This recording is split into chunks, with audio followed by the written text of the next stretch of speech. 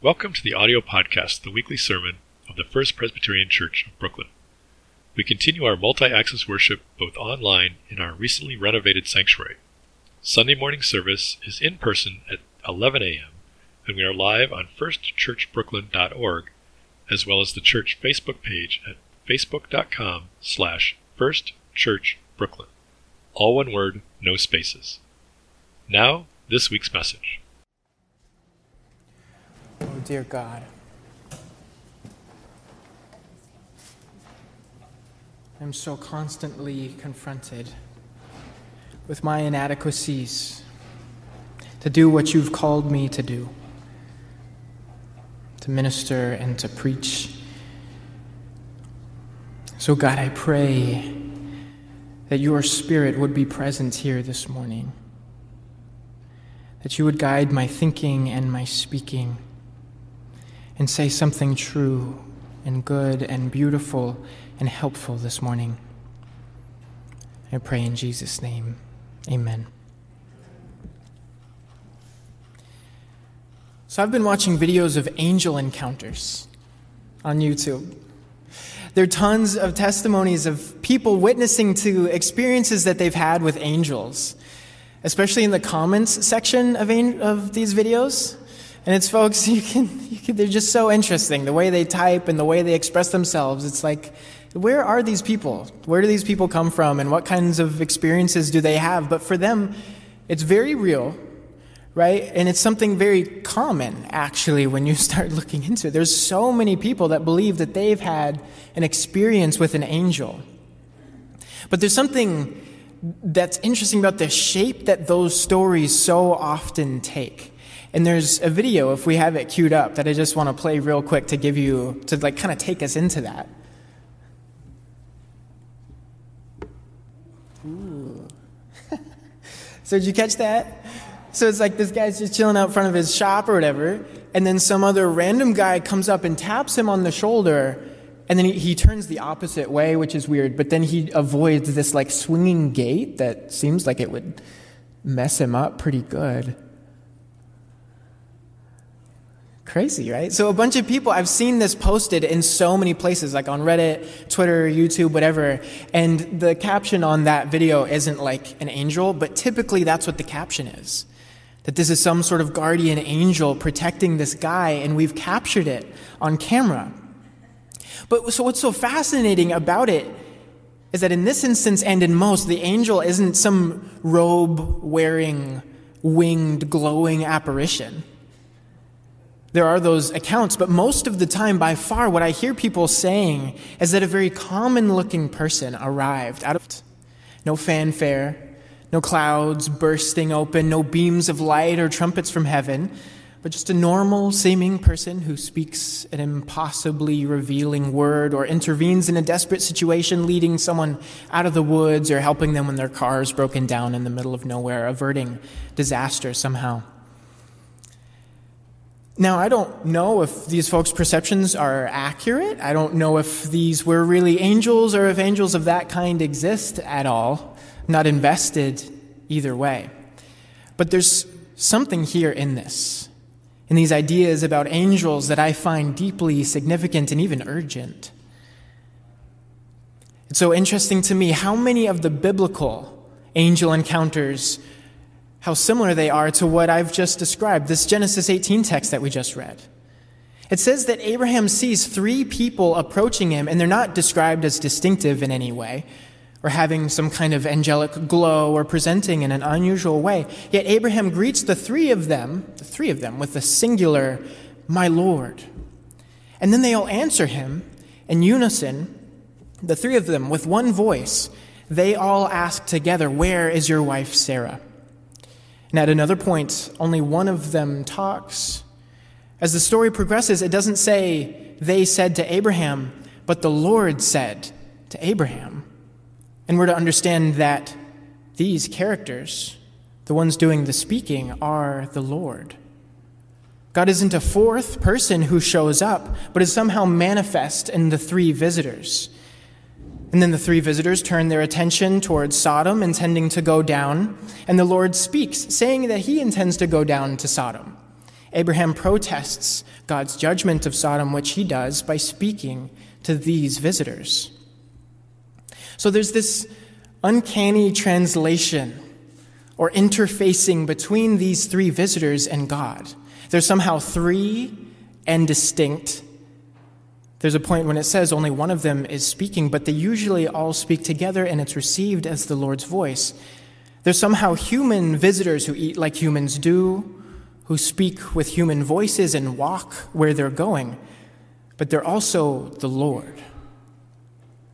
It doesn't make any sense, but there's a theological rationale for this mystery, as Christian interpreters have seen this as an example of the Trinity. So Ambrose, one of the church fathers from the 4th century, he writes this. He says, Abraham, who was glad to receive strangers, faithful to God and tireless in his service and prompt in fulfilling his duty, saw the Trinity typified. He added religious devotion to hospitality, for although he beheld three, he adored one.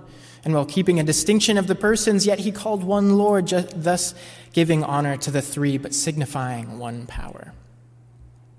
So, God shows up in the form of normal-seeming, nondescript humans. And the test of it is, the whole point of this story is whether or not Abraham will be hospitable to them. It's a kind of surprise evaluation of his character as God arrives in human form to see how Abraham treats the stranger. And this makes so much sense when we see this connection to Sodom and Gomorrah, a story which has, of course, been totally wrested from its biblical context for a homophobic agenda. But the actual sin of Sodom has nothing to do with sexual orientation, but with inhospitality, as a foil to Abraham's hospitality. That's what Ezekiel 16:49 leads us into. He says, Now this was the sin of your sister Sodom. She and her daughters were arrogant, overfed and unconcerned. They did not help the poor and needy. Themselves were strangers in Egypt. And God arrives to test Abraham's hospitality, and he passes, and then God goes down to Sodom to test them and is met with violence. And that is their failure in their sin.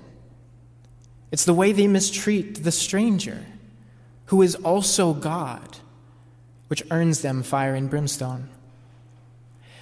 How careful we ought to be then, when we encounter someone in the world that we presume to be common and therefore insignificant, when they are perhaps God themselves. There are more stories like this. In Judges 6, Gideon has an entire conversation with a guy, like he's just some dude, and then he realizes that he's the angel of the Lord. And then Gideon says, Alas, sovereign Lord, I have seen the angel of the Lord face to face. But the Lord said to him, Peace, do not be afraid, you are not going to die. So Gideon was looking into the face of someone that he thought was common, because there were no beams of light and no halo signaling the holiness of this person. But then it's revealed that this common person is the angel of the Lord, who also speaks as the Lord. How careful we ought to be then when we encounter someone in the world that we presume to be common, and therefore insignificant when they are perhaps God themselves. In Judges 11, someone appears to the parents of Samson, and the text says, before it's revealed who the angel of the Lord is, it says, The angel of the Lord replied, Even though you detain me, I will not eat any of your food. But if you prepare a burnt offering, offer it to the Lord. Manoah did not realize that it was the angel of the Lord. Then Manoah inquired of the angel of the Lord, What is your name, so that we may honor you when your word comes true? He replied, Why do you ask my name? It is beyond understanding. Then Manoah took a young goat together with the grain offering and sacrificed it on a rock to the Lord. And the Lord did an amazing thing while Manoah and his wife watched. As the flame blazed up from the altar toward heaven, the angel of the Lord ascended in the flame. Seeing this, Manoah and his wife fell with their faces to the ground. When the angel of the Lord did not show himself again to Manoah and his wife, Manoah realized that it was the angel of the Lord. We are doomed to die, he said to his wife. We have seen God. Again, someone who appears common, is actually an angel, and somehow also God himself. How careful we ought to be then when we encounter someone in the world that we presume to be common and therefore insignificant when they may be God themselves. Christian interpreters have seen in these encounters prefigurations of Christ, this human who appears to be human in all ways like us, who is human, in fact, but is also God. We might be tempted to think that these tests of our hospitality are resigned to old Scripture, that Jesus was a singular person who existed and is now gone, and we don't need to worry that our capacity for hospitality will be evaluated. But Jesus says in Matthew 25 that he is the poor and the sick and the incarcerated and the naked. What we do or don't do to them, we do or don't do to God. So every day we live through precisely the same test that Abraham did, that Sodom did, that Gideon and Samson's parents did, that the people who encountered Christ in the first century did. Every person we meet is not only potentially God testing our hospitality, but is God testing our hospitality. Jesus gave the game away. He said there's no secret, there's no undercover boss, there's no one to suspect of being an angel in disguise. God is every person who makes a demand on our hospitality. If our spiritual eyes were open, we would see them transform before us into the terrifying vision of an angel, and we would fall on our faces, afraid for our lives, afraid for having seen the face of God and a perfect stranger. So do angels exist? Yes. And we meet them every day. And they come not usually as guardians or protectors, but they come making demands of us. They come to see firsthand whether or not we are loving God and neighbor. Kind of kills me that I'm going to quote C.S. Lewis, but I'm going to. This is a good quote. He said, "There are no ordinary people. You have never talked to a mere mortal. Nations, cultures, arts, civilizations, these are mortal, and their life to ours is the life of a gnat. But it is immortals whom we joke with, work with, marry, snub, and exploit immortal horrors or everlasting splendors." So I think he's right in a sense in that we ought to honor what is immortal in one another, but I also think that we should honor what is mortal. I think we should take seriously that we are people who die. And that reality makes the need for hospitality even more urgent. I don't know if there's some hereafter where we can make up for the ways in which we've dishonored the stranger. All I know is that we have now. And that people who suffer and die and who will be gone like a breath come in through those doors and deserve everything we have during their one precious and painful life. Can we learn to see one another like that? Each of us brimming over with divinity and spirit, immortal and also facing death, sharing all that we have with one another in perfect hospitality. I've heard the histories of people here, of people who had the capacity to make you feel the God in you in a way that they welcomed you, in a way that they greeted you. This is our history. Every visitor who comes here is God doing a hospitality audit. And that's not a committee's job, that's all our responsibility. There's a bystander effect that can happen in churches. We figure someone else will reach out to those visitors, or we show up with a consumerist attitude, right, waiting for someone to minister to us, when it's actually so often the case that it's in our own practice of ministry that we're healed. Friends, God shows up as angels that are human just like you and I, and there is an unavoidable demand that we attend to them with a kind of welcome befitting of Christ himself. So let's each of us individually and as a community avoid the fate of Sodom by embracing the stranger. In practical ways, right? I mean, go up to them, talk to them, invite them out for coffee or over for dinner or lunch after church. Hear their stories, invest in relationship with them. In this way, we honor Christ, who arrives among us as these strangers. We're meeting this weekend to discuss membership and fellowship, to think seriously and practically about how to deepen our capacity for welcome and hospitality here at First Church. I'd love for us all to be part of that. But whether or not you can be there for the meeting, I ask that you buy into a new level of welcome, a form of community care, giving of yourself to making this place a sanctuary, a warmth, an antidote to the alienation and judgment that people feel in the world out there. Because this is all we have, loved ones. Just one another.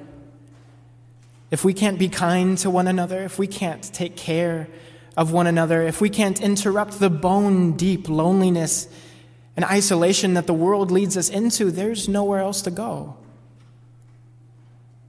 We are the people committed to that project, and we can't fail. And we will not fail because this place lives because of the love of generations. Because common angels met common angels and found family in one another. Because the Spirit of God is here and has made a promise and assigned us a responsibility that our forebears have seen through. So let's carry that history forward, loved ones, and let's go deeper. Amen. Thank you for listening to this week's message. We trust you were fed as well as challenged by the content. This audio archive supplements a video library of the entire service.